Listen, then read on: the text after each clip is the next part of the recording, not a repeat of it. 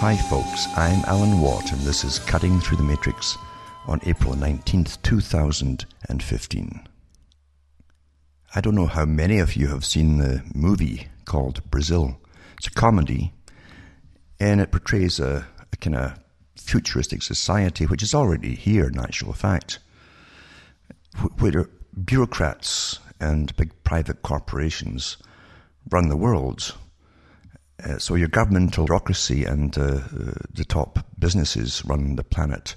And of course that's the definition really of fascism. They work together. You can't tell who's who, if they're actually government or private corporations, because they're so intertwined. And many of the top people or CEOs go back and forth into politics all the time as well. They never really leave their corporations, and that's really the way things really are today, have been this way for a long time. But in Brazil, the movie, you find that even for simple things like having your air conditioning fixed in your apartment, for instance, required certain forms to be filled out by the person who resided there. And you'll see workmen turning up and they say, well, we can't do anything unless you got form number so-and-so signed and put in a request, etc. And that's where we are today. With globalization and this world global system, you can call it fascist or socialist, doesn't matter, it's all the same thing actually. If you go into the roots and histories of it and who set them up in the first place, and they certainly weren't people on the streets who set up these societies that we're living in today. They were funded by incredibly big, wealthy banking corporations a long time ago. But in the movie version, you'll see the Department of Information Retrieval and so on, where it's a massive building, a massive tower, where high security is there and so on, and everybody's business is known about.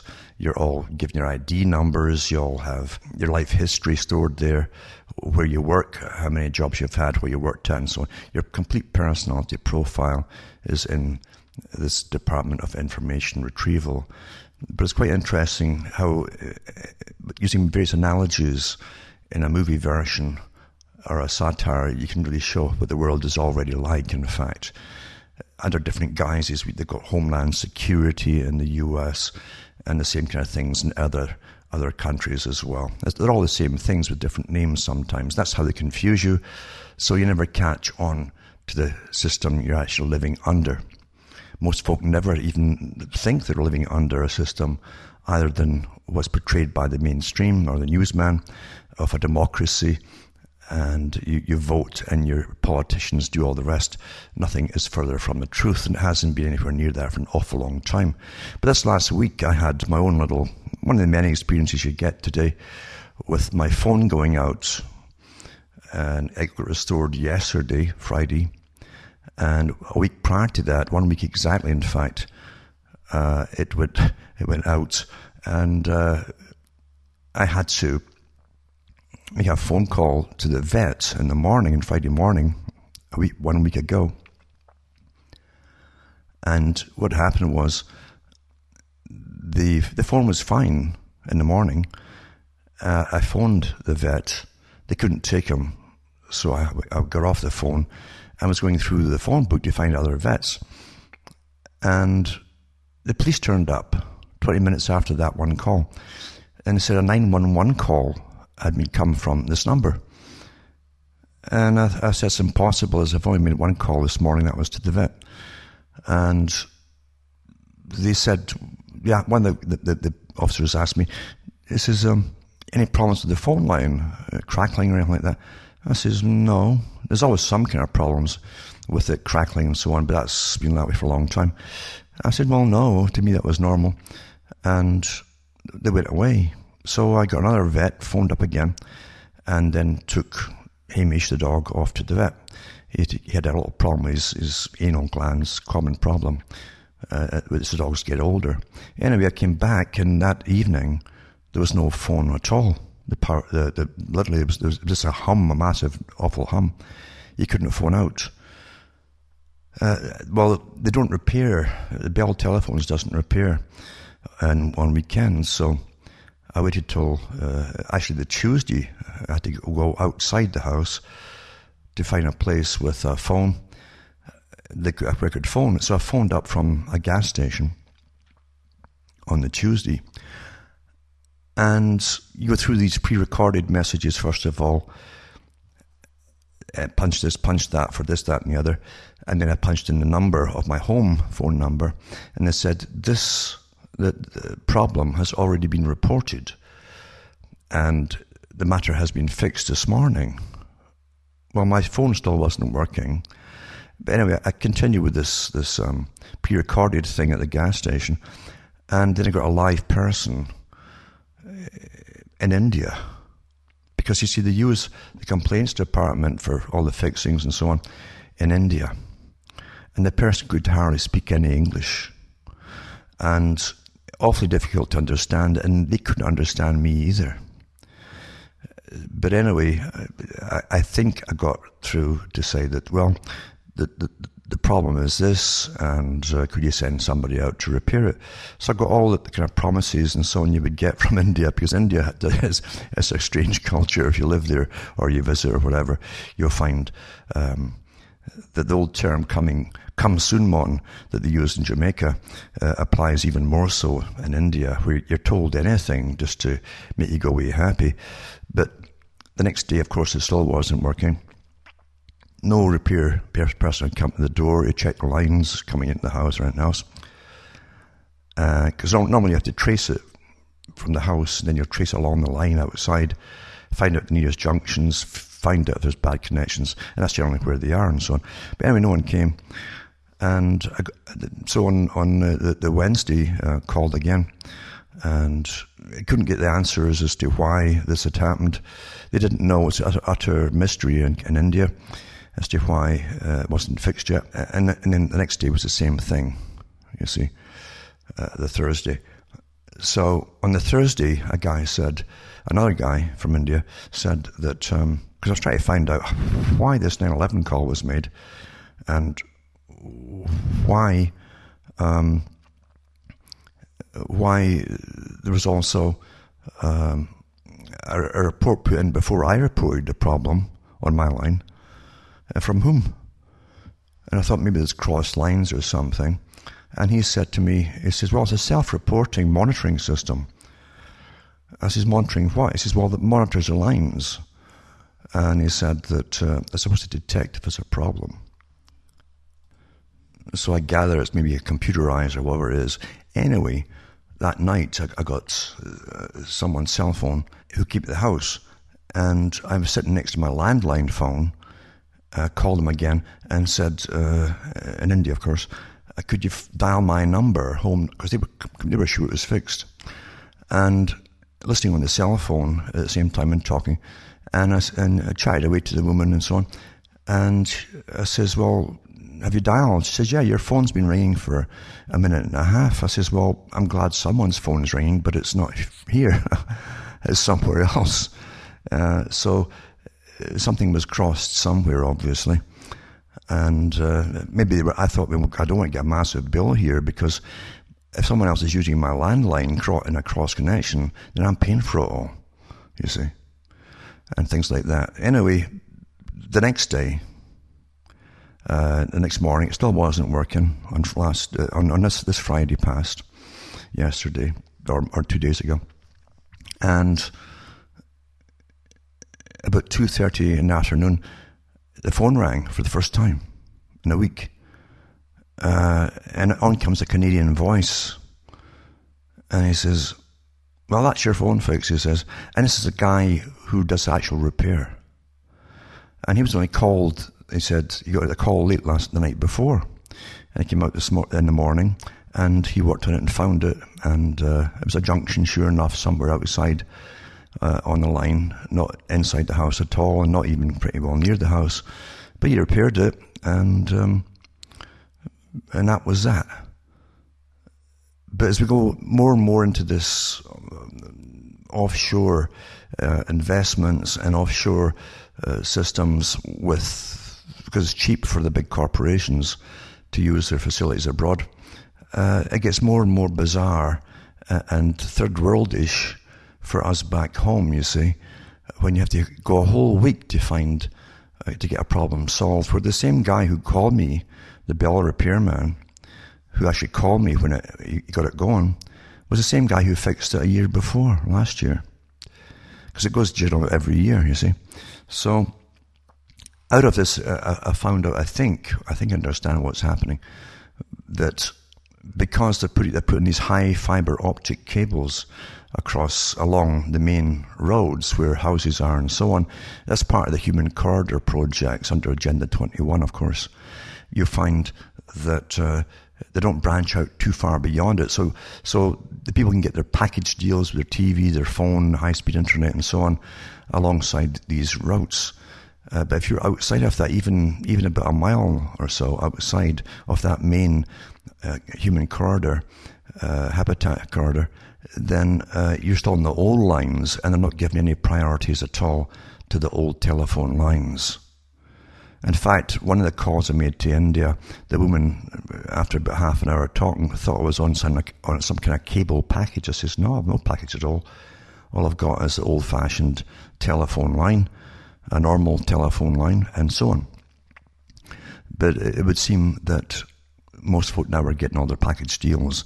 But if you're outside, then you don't. And you don't get the high-speed internet either. So you have to get either a satellite or some other means to get or Wi-Fi from a tower or something like that. And that's an incentive, of course, for families, especially those with children, to move into the human corridor, habitat corridors, where they can get the high-speed cable and all the rest of it. So you're seeing this all the time. Forms of coercion are used on people, where literally eventually they'll stop maintaining lines outside that corridor, and they'll say it's unsustainable, albeit it's just not cost effective to repair that one telephone line, or even the few that may be along it. And you're forced into their system or forced to move. Coercion is one of the easiest ways to make people do things, maybe against their natural will, but they will go along with it because they'll get some kind of cost benefit, or which means a cost punishment if you don't. That's how coercion works, of course. It's interesting to see, as I say, how most of the computerized systems too, and the complaints department on anything goes through India as well. And it can be a nightmare, as I'm sure many of you know that, if you have problems with the internet or so on, if you have to go through the India system. But that's the system we live in today, as we go completely, utterly global. We are global, actually, completely. And now they're simply, as you know, tidying up the rules and regulations for corporate interests all over the world. The same corporations, by the way. There's only a few corporations in existence, top corporations, and they own the subsidiaries of many other corporations you don't even know they're affiliated with. That's how it's been for quite a long time now. Monopolies run the world.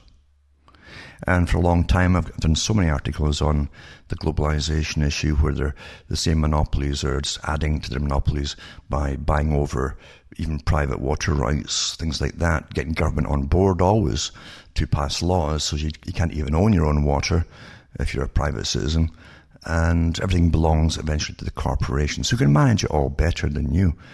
You have this public-private partnership deal where we pay for all the costs of businesses and so on that join it through our tax money that's handed to them, the corporations, and they simply, we pay for the running costs, repairs and everything. They simply have the profits, the private part of it, and that's how it's going. So eventually all things will be ruled, like the old joke said years ago when I was a small child. The jokes in the paper used to say that eventually the World Corporation will own everything. And that's not an exaggeration at all. Your food supply, your water supply, electricity, everything is to be owned by private corporate. Everything you need to live, that's all energy for heat, you name it, is to be owned by private corporations and reinforced by our governments that pass laws to make it so. The world that we live in is completely different from the one you've been trained to believe it is, in as far as the way it actually works. It's not democracy at all.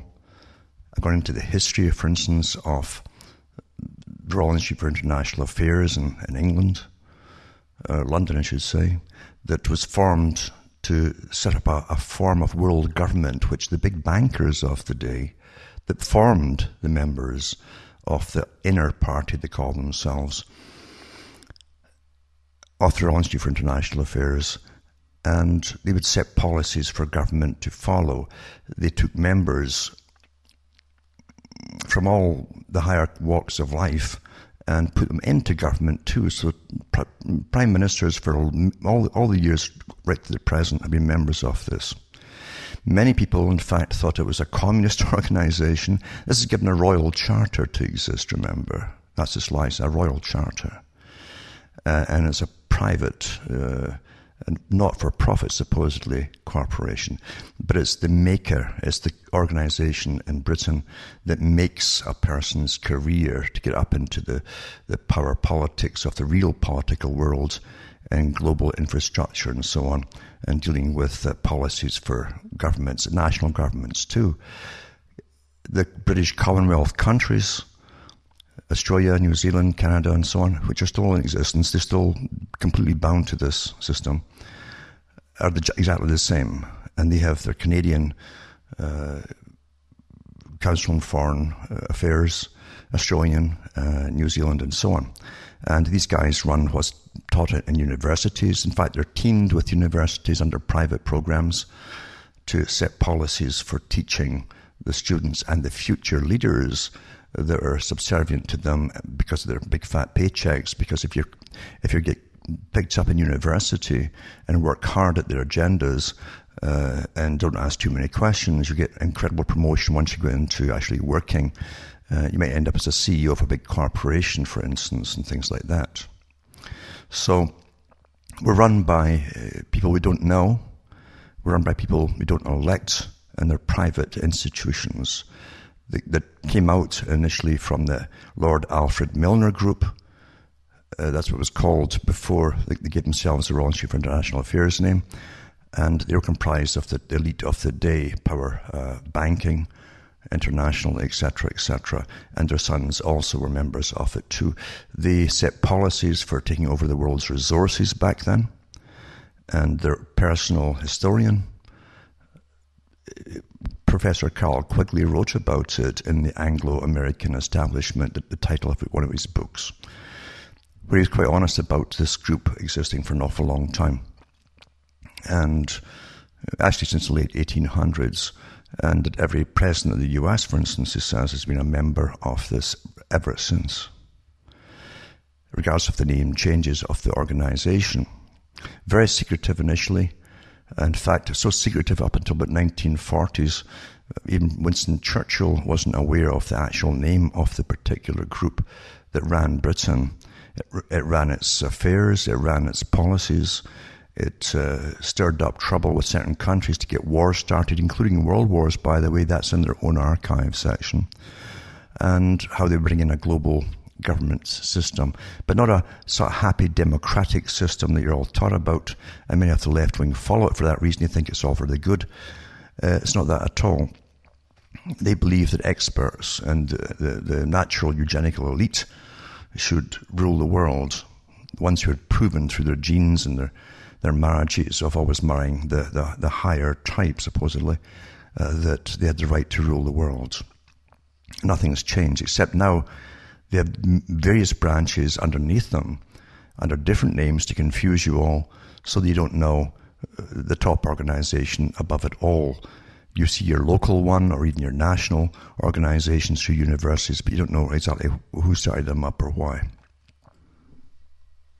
Now, one of these organizations that simply is a part of the same organization, this world organization that was part of the British Empire system and still is actually, is the Centre for International Governance Innovation, called CIGI.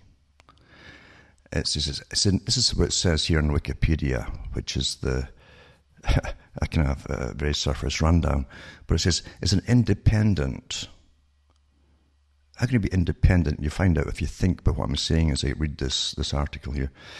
Independent, non-partisan, again, think about that when you see the names that pop up in this. Think tank on global governance in Canada, led by experienced practitioners of what? And distinguished academics. CG supports research, forms networks, advances policy debate, actually creates the policy debates, and generates ideas for multilateral governance improvements. Conducting an active agenda of research, events, and publications, CG's interdisciplinary work includes collaboration with policy, business, and academic communities around the world.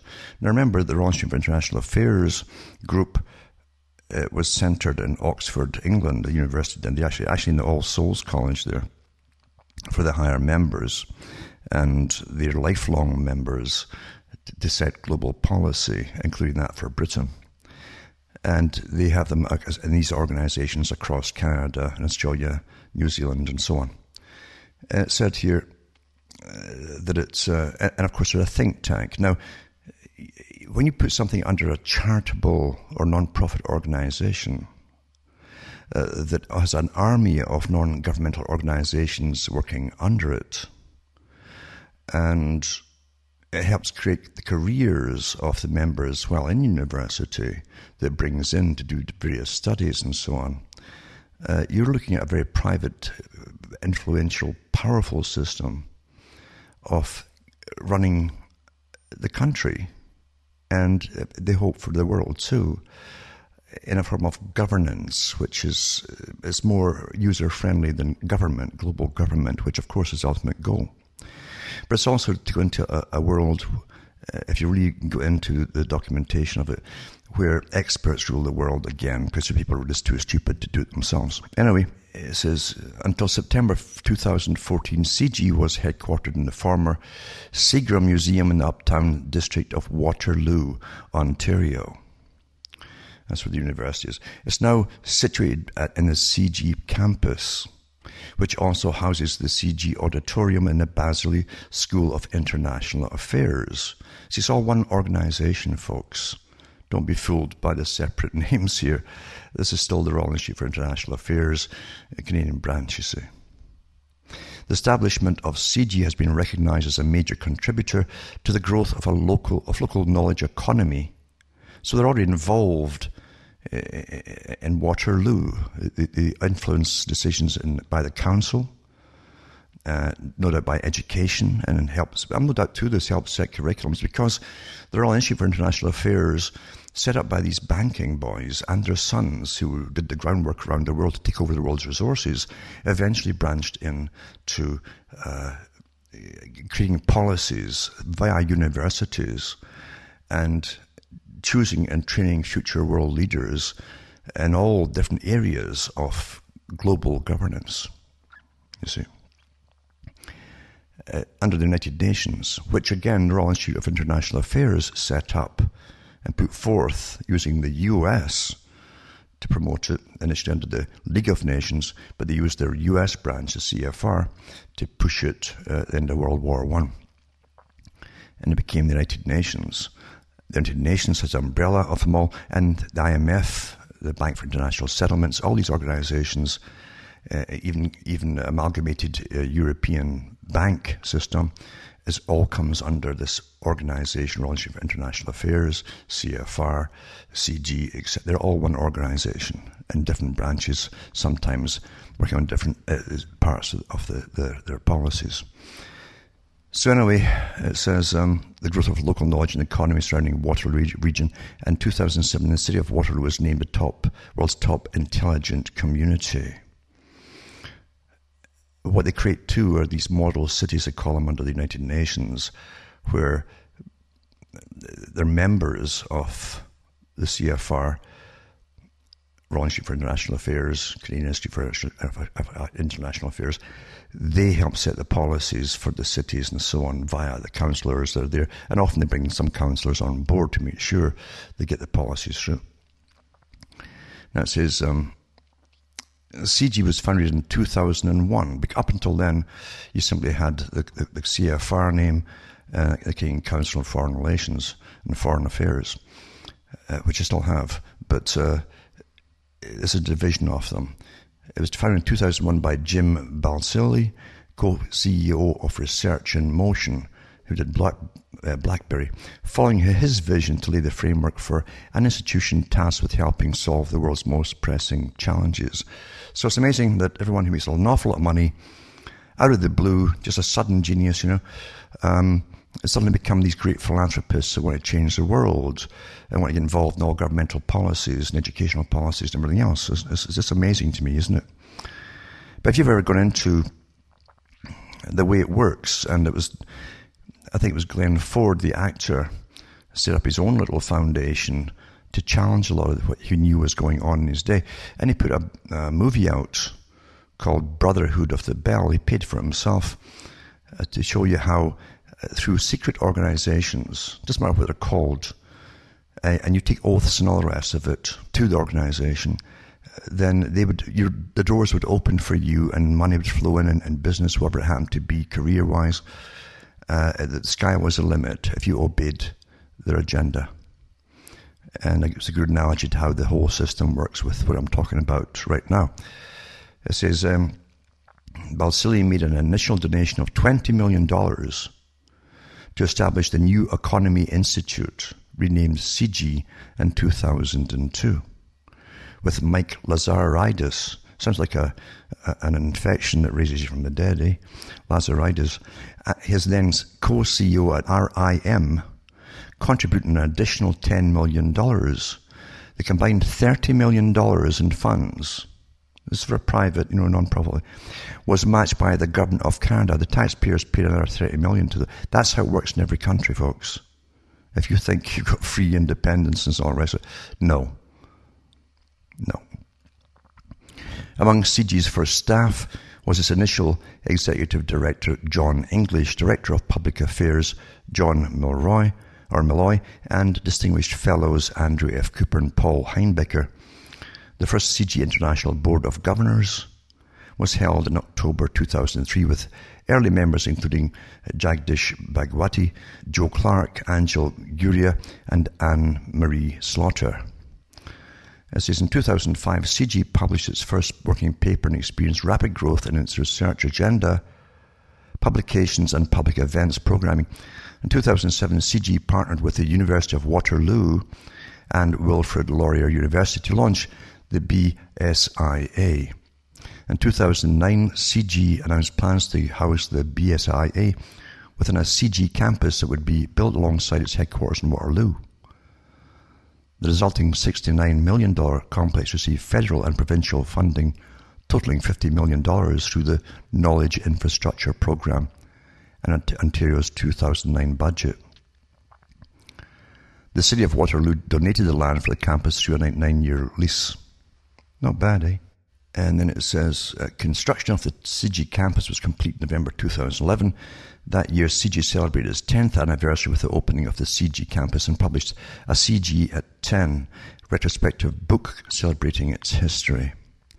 In May 2012, Rohinton Medhora joined CIGI as a president after having served on CIGI's International Board of Governors since 2009. So International Board of Governors too, you see.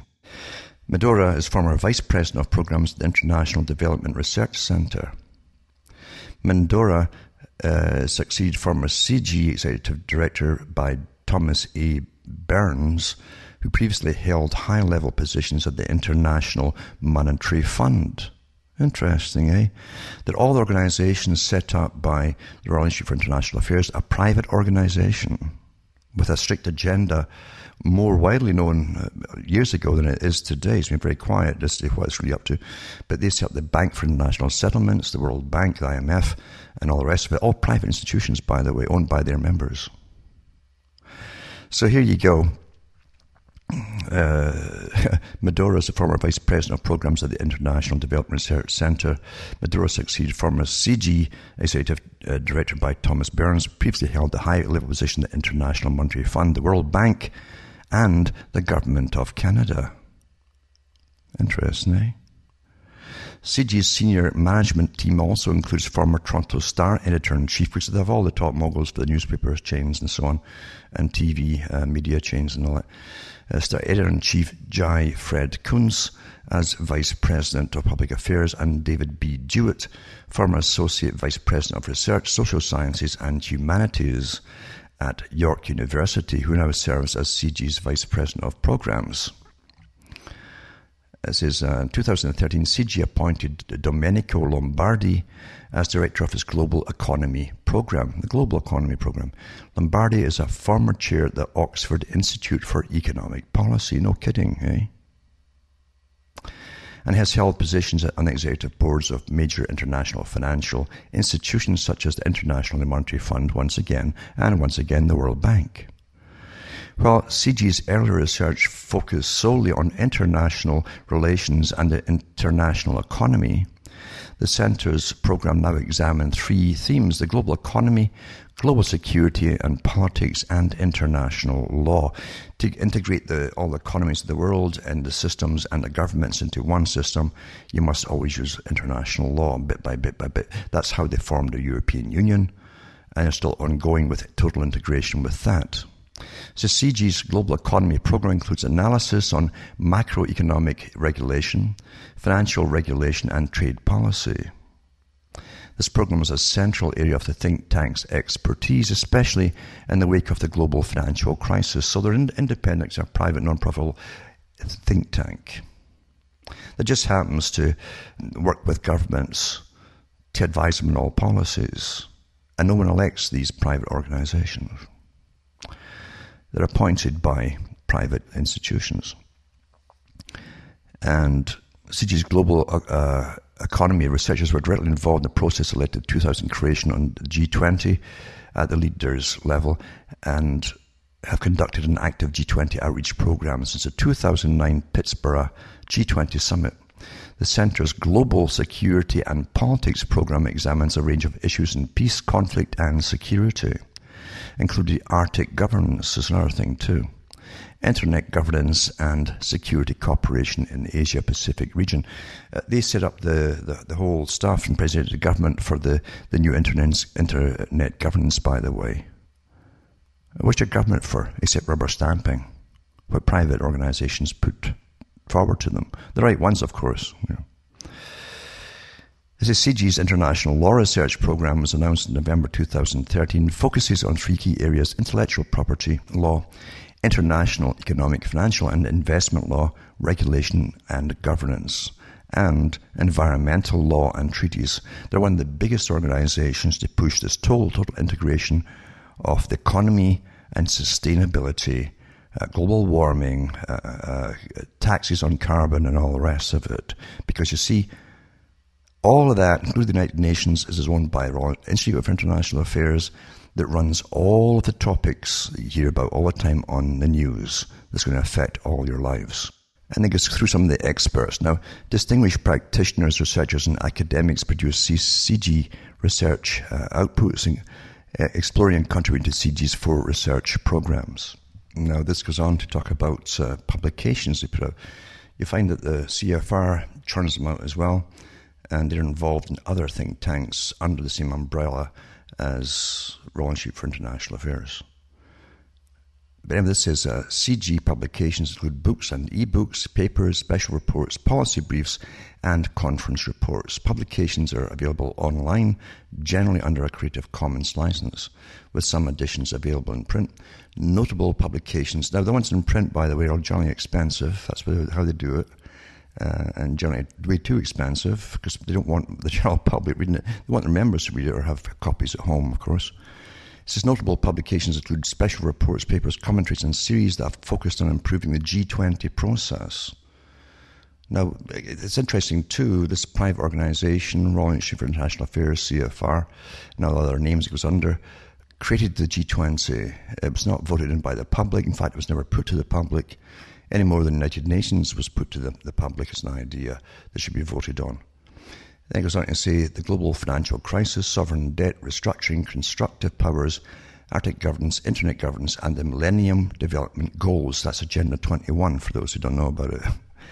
So here they are doing all of this stuff that you hear, always mentioned in the media, but they never tell you who's behind it and where these policy things come from, you see. And why governments taking stuff put out by the private institutions and running with it as though it's their own policies. That's how the public perceive it, that politicians are putting all this through themselves, but it's done by these private, non-elected organisations. And it says events, public-private events are held regularly at the CIGI in addition to policy workshops and public lectures. CIGI holds conferences that gather experts and policymakers from around the world to discuss possible solutions to the issues raised by CIGI's research. And it says notable past guest speakers at CIGI-sponsored events include Paul Martin, Ernesto Zedillo, Dr. James Orbinski, Emma Rothschild, Jose Antonio Ocampo, Jeff Rubin, Dambisa Moyo, Paul Krugman, and Jeffrey Sachs, it says. Partners, and it says you got, since its inception, CIGI is partnered with other think tanks, because it's all one big, massive world group of think tanks, folks, run and set up by the same organization that set up this group. It says, so the partnership with organizations around the world, partnership is currently underway with Institute for New Economic Thinking, an organization funded by George Soros, well, naturally, to bring about ideas that will lead to lasting solutions to the world's various economic challenges. Well, he helped create, George Soros, as you know, his history, a lot of the economic challenges of the world too. He's crashed economies with a couple of his buddies, as it did in Britain, through their very clever way of taking down the country, forcing Britain to borrow from, again, the big private moneylenders again. Other current and past partners include Chatham House, that's the headquarters for Royal Institute for International Affairs, the Brookings Institution, C.D. Howe Institute, Inter-American Dialogue, the International Federation of Red Cross and Red Crescent Societies, International Relations and Security Network, and the Stanley Foundation. See, all these big private foundations that were the front organizations for the big corporate boys at the top. They set up a long time ago. Carnegie, all these big boys are connected, you see. It goes through more the story and so on, about different people involved with it, etc., etc. So that's the Wikipedia article on them too. And I won't go in too much depth on who set them up, really, as I say, as I mentioned here. And from their own website, it says here that the Center for International Governance and Innovation is an independent, non-partisan think tank. Independent, although they've got millions of dollars from the government of Canada and the local government and so on. Independent, non-partisan think tank. Not bad if you can start up money like that, eh? Focused on international governance, led by experienced practitioners and distinguishers that support research, forms networks, advances policy debates, and generates ideas for multilateral governance improvements. So it's quite something. It says here, mission is to build bridges from knowledge to power by conducting world-leading research, analysis, and influencing policymakers, actually politicians. So here's your politicians, make sure they get your tax money so that the same think tanks can do their own pre-written out agenda to give to the policymakers in government. Right? And it says their beliefs here are, as better international governance can improve the lives of people everywhere by increasing prosperity, right? Where have you heard that 1,000 times over? Ensuring global sustainability, that's your greening agenda, depopulation agenda, and austerity agenda. Addressing inequality and safeguarding human rights, and promoting a secure world, and so on. So I'll put some of these links up tonight for those that want to look for it, because it's quite something, really. It's quite something when you see what's really going on in these organizations. Now, if you just take the other branch, one of the other branches that's run by the same organization that runs CIGI, as the Council on Foreign Relations in the US. And you'll find, for instance, that Lloyd Axworthy, who was up in government in Canada, was the head of the CFR for the US for a long time. Anyway, because it's the same organization, you see.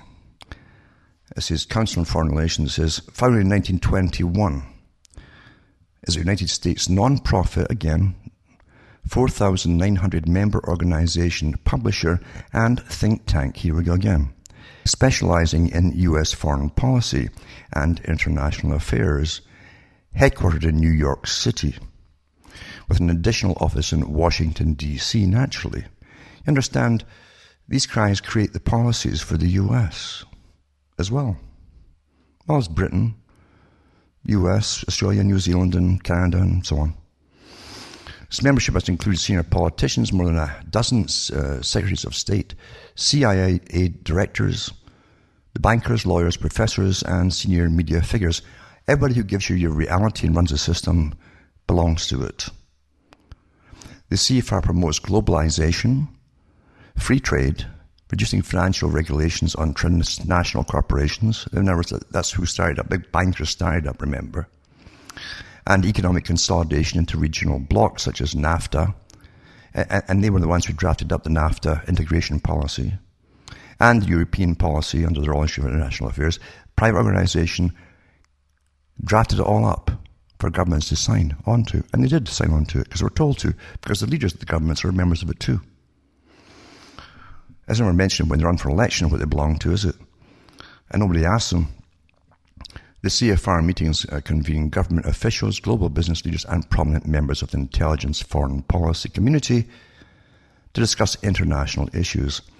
CFR publishes the bi-monthly journal Foreign Affairs and runs the think tank David Rockefeller Studies Program, which influences foreign policy by making recommendations to the presidential administration and diplomatic community, testifying before Congress, interacting with the media, which all the media moguls are members of it too, and publishing on foreign policy issues.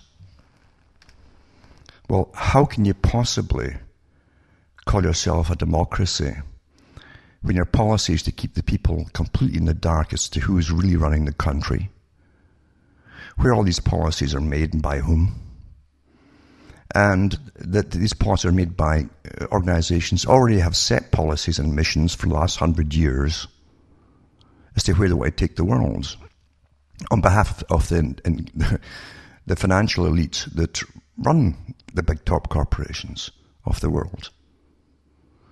Why bother voting at all when they keep the public in the dark and in ignorance? And put forth these little members at the bottom, whichever as presidents or prime ministers, as frontmen, to give you the farce that you're still a democracy.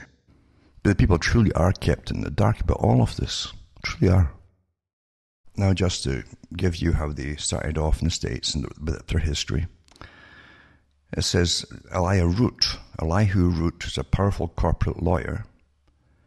He was a frontman for big, massive corporations, who served as Secretary of State, Secretary of War, and U.S. Senator, headed the first Council on Foreign Relations with a small group of New York financiers, as bankers, the private bankers, and lawyers. But they were the biggest ones that became the Federal Reserve, by the way, too, or were the Federal Reserve. Towards the end of World War I, a working fellowship of about 150 scholars called the Inquiry, that's the term they gave themselves there, because they were really run from Britain by the Milner Group. Before the Milner Group changed its name to Royal Institute of International Affairs. So in the States they called it Inquiry. Was tasked to brief President Woodrow Wilson about options for the post-war world when Germany was defeated. This academic band, including Wilson's closest advisor and longtime friend, Colonel Edward M. House, who was in direct contact with Lord Grey, and Lord Grey from England, was one of the top men for the Milner Group at the time, Lord Alfred Milner Group, that ran the British Empire system. Anyway, it says, as well as Walter Lippmann, met to assemble a strategy for the post-war world. The team produced more than 2,000 documents detailing and analyzing the political, economic, and social facts globally that would be helpful for Wilson in the peace talks. Now, going into their private archives, the Council on Foreign Relations, Professor Carroll Quigley, who was an archivist for a while, who was all for it and had no beefs with it at all, he said that They helped set the whole of the US policies and agenda.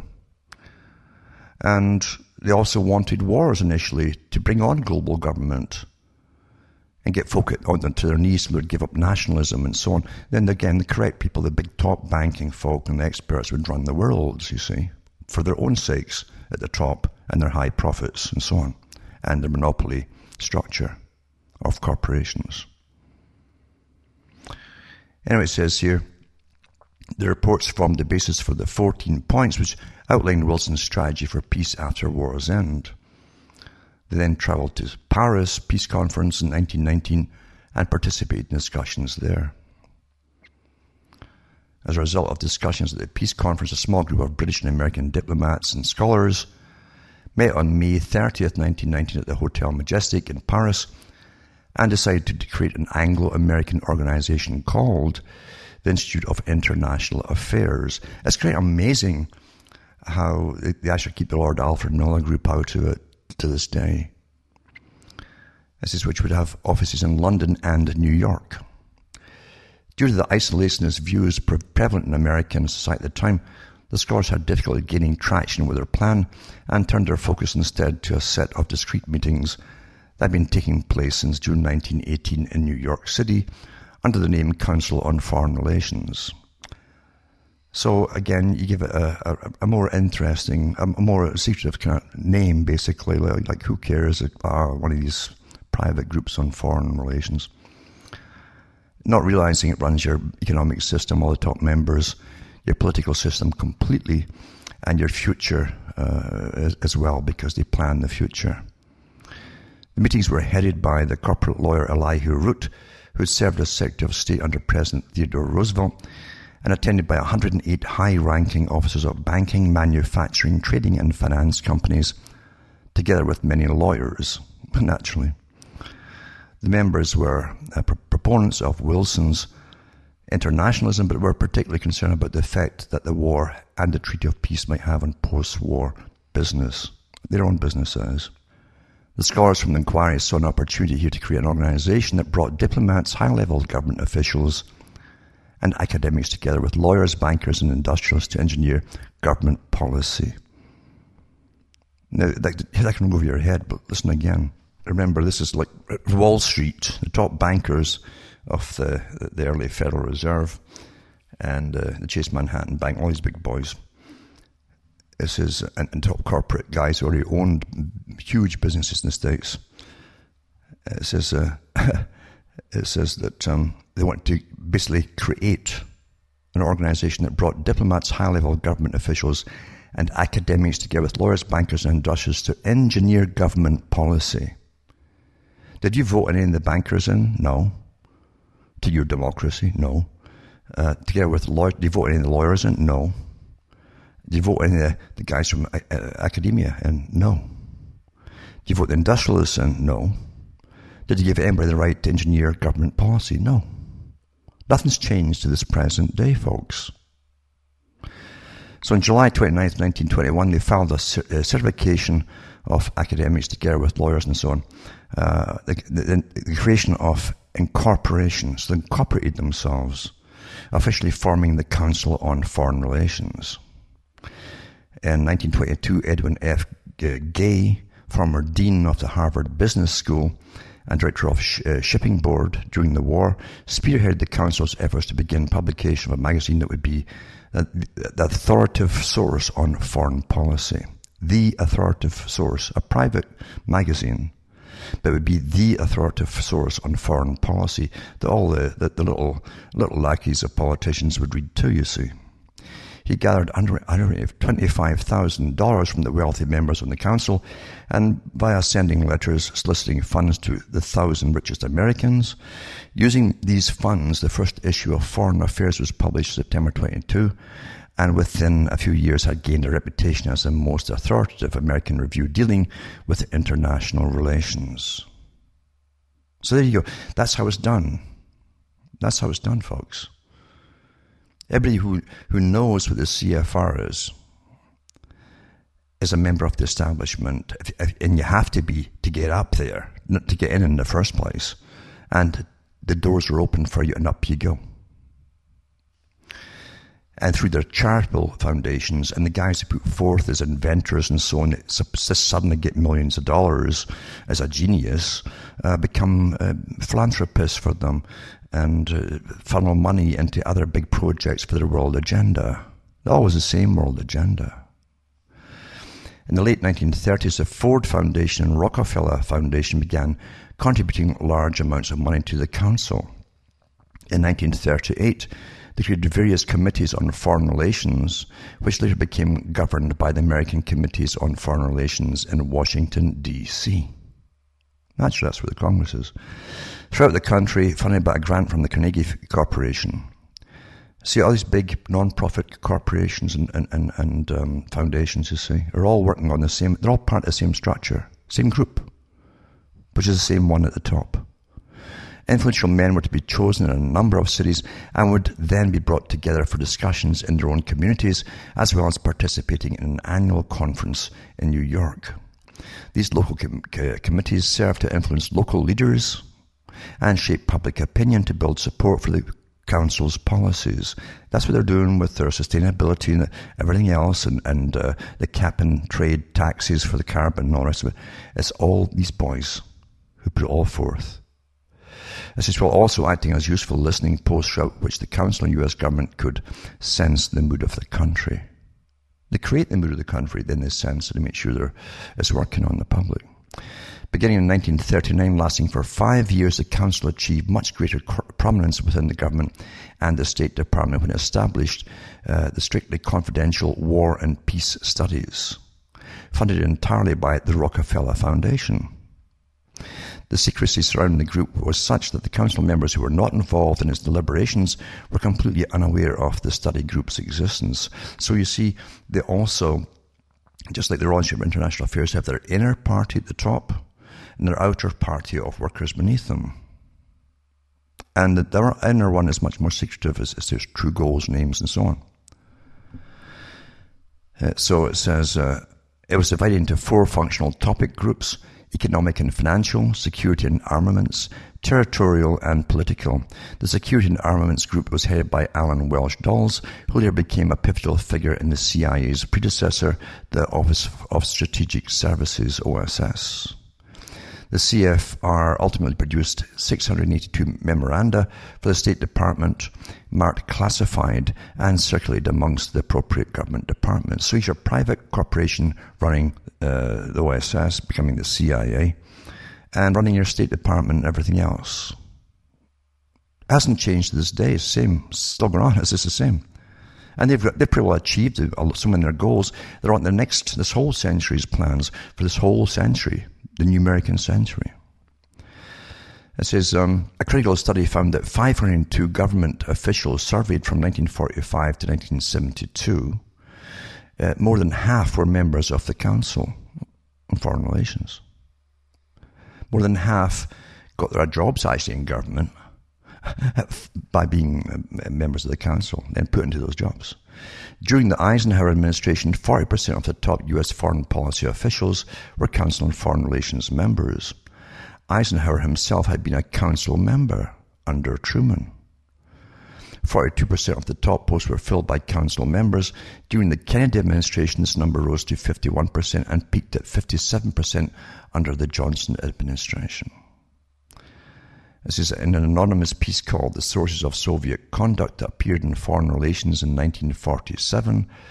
The Council on Foreign Relations Study Group members George Kennan coined the term containment. This would prove to be highly influential in U.S. foreign policy for 7 upcoming presidential administrations.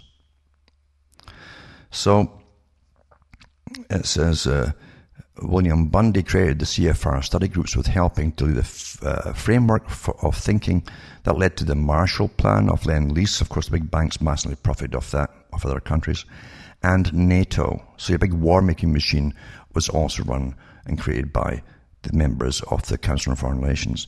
Due to new interest in the group, membership grew towards 1,000 because everybody wants to get up. All the psychopaths flood into it. This article says Dwight D. Eisenhower chaired the CFR study group while he served as president of Columbia University. One member later said, whatever General Eisenhower knows about economics, he's learned from the study group meetings. the CFR study group devised an expanded study group called Americans for Eisenhower to increase his chances for the presidency. So they make sure that all the think tanks, policymakers get on board to pick their presidents and prime ministers. Eisenhower would later draw many cabinet members from the CFR ranks, and actually there's a good lot of the bureaucrats at the federal level are picked too. And it says from CFR ranks, he became a CFR member himself. His primary CFR appointment was Secretary of State John Foster Dulles. Dulles gave a public address at the Harold Pratt House, that's the headquarters in New York City. And Britain, of course, is Chatham House, as in New York City, in which he announced a new direction for Eisenhower's foreign policy. It says, after a speech that was made there, the Council convened a session on nuclear weapons and foreign policy and chose Henry Kissinger, another member, you see, to head it. And Kissinger also is a member of the Trilateral Commission, which is another branch of the Council on Foreign Relations, which is, again, the Royalty for International Affairs.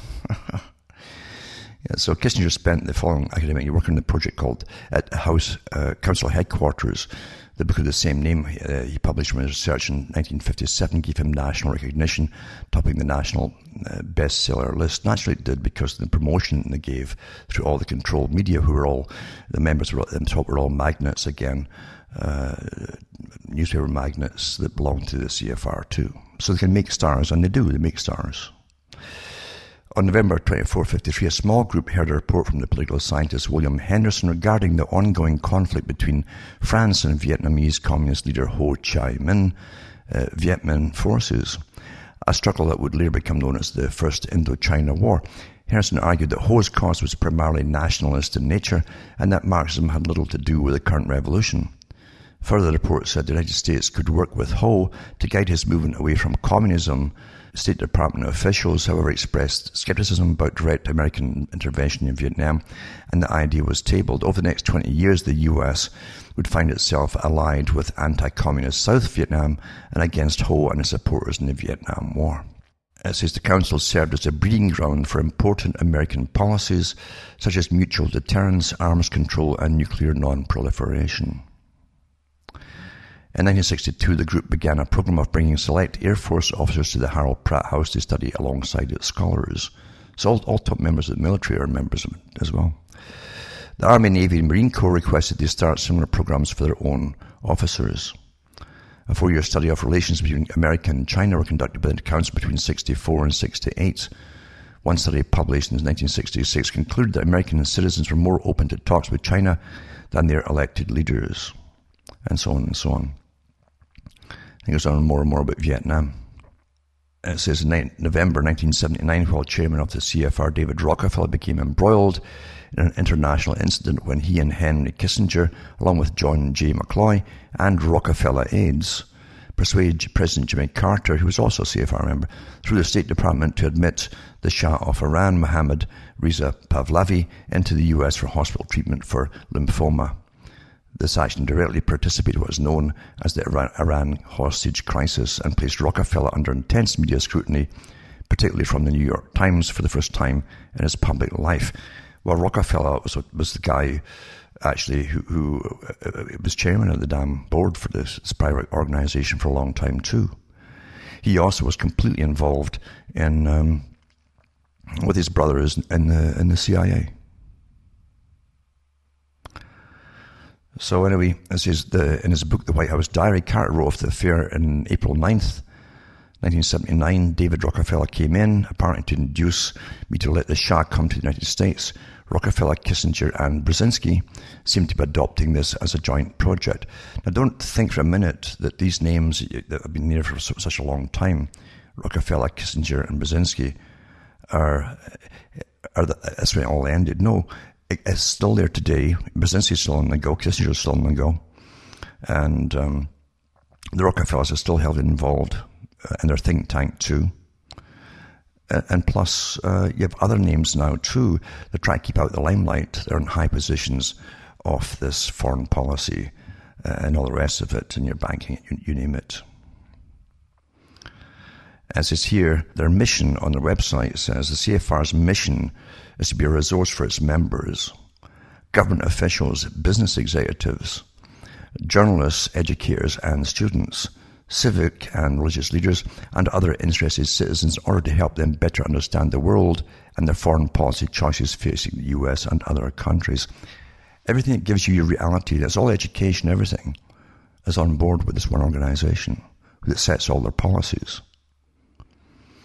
CFR promotes globalization and free trade, reducing financial regulations on transnational corporations and economic consolidation into regional blocs, such as NAFTA, the European Union, and develops policy recommendations that reflects these goals. And it goes on and on and on and on and on and on.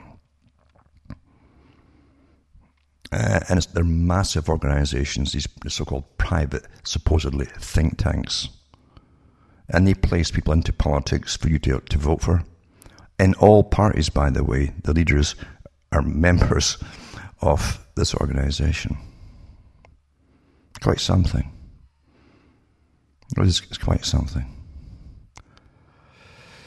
So, it says here, this is a little interesting thing too, it says, the corporate membership, 250 total, is divided into associates, affiliates, that's $30,000 plus, President's Circle, $60,000 plus, and founders, $100,000 plus. All corporate executive members have opportunities to hear distinguished speakers, such as overseas presidents and prime ministers, chairmen and CEOs of multinational corporations, and US officials and congressmen. President and premium members are also entitled to other benefits, including attendance at small private dinners or receptions with senior American officials and world leaders. This is the organization that helps run the world, does run the world, in fact. And you keep voting the front men they put forward in, because you're still stuck in left wing and right wing. Remember what Quigley said? He says, we don't care who comes in. He says, we take in members from communism, fascism, dictatorships, and so on around the world. The whole idea is to make sure that all the leaders are yours.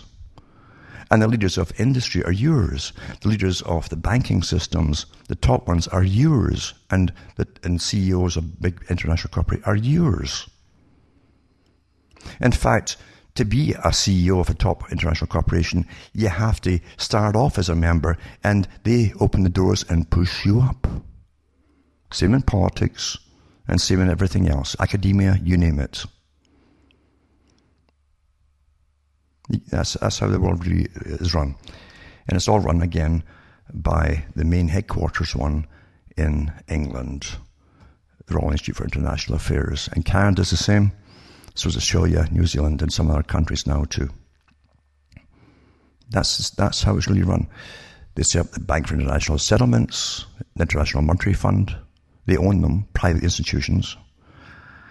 And all the globalization institutions, they run and operate. They set the policies for every country. They set all the policies of the United Nations for all the treaties. They draft them up, and the UN then gives it to us. And the CFR members sign it in your country into law. And none of this is ever mentioned election time. Never will be. And they know too that a lot of people are so overwhelmed with entertainment and electronic lifestyle that they have today that they don't really care. And that's why we're in the mess we're in today. And you're seeing the side effects that you complain about without realizing the causes. There's lots of side effects. There's endless side effects to complain about. Why is this happening? Why is that? Well, look at the causes. Look who says it all. You don't have democracies. And they're taking into this communitarianism with their private NGO leaders. They'll be the new commissars for your sustainable communities.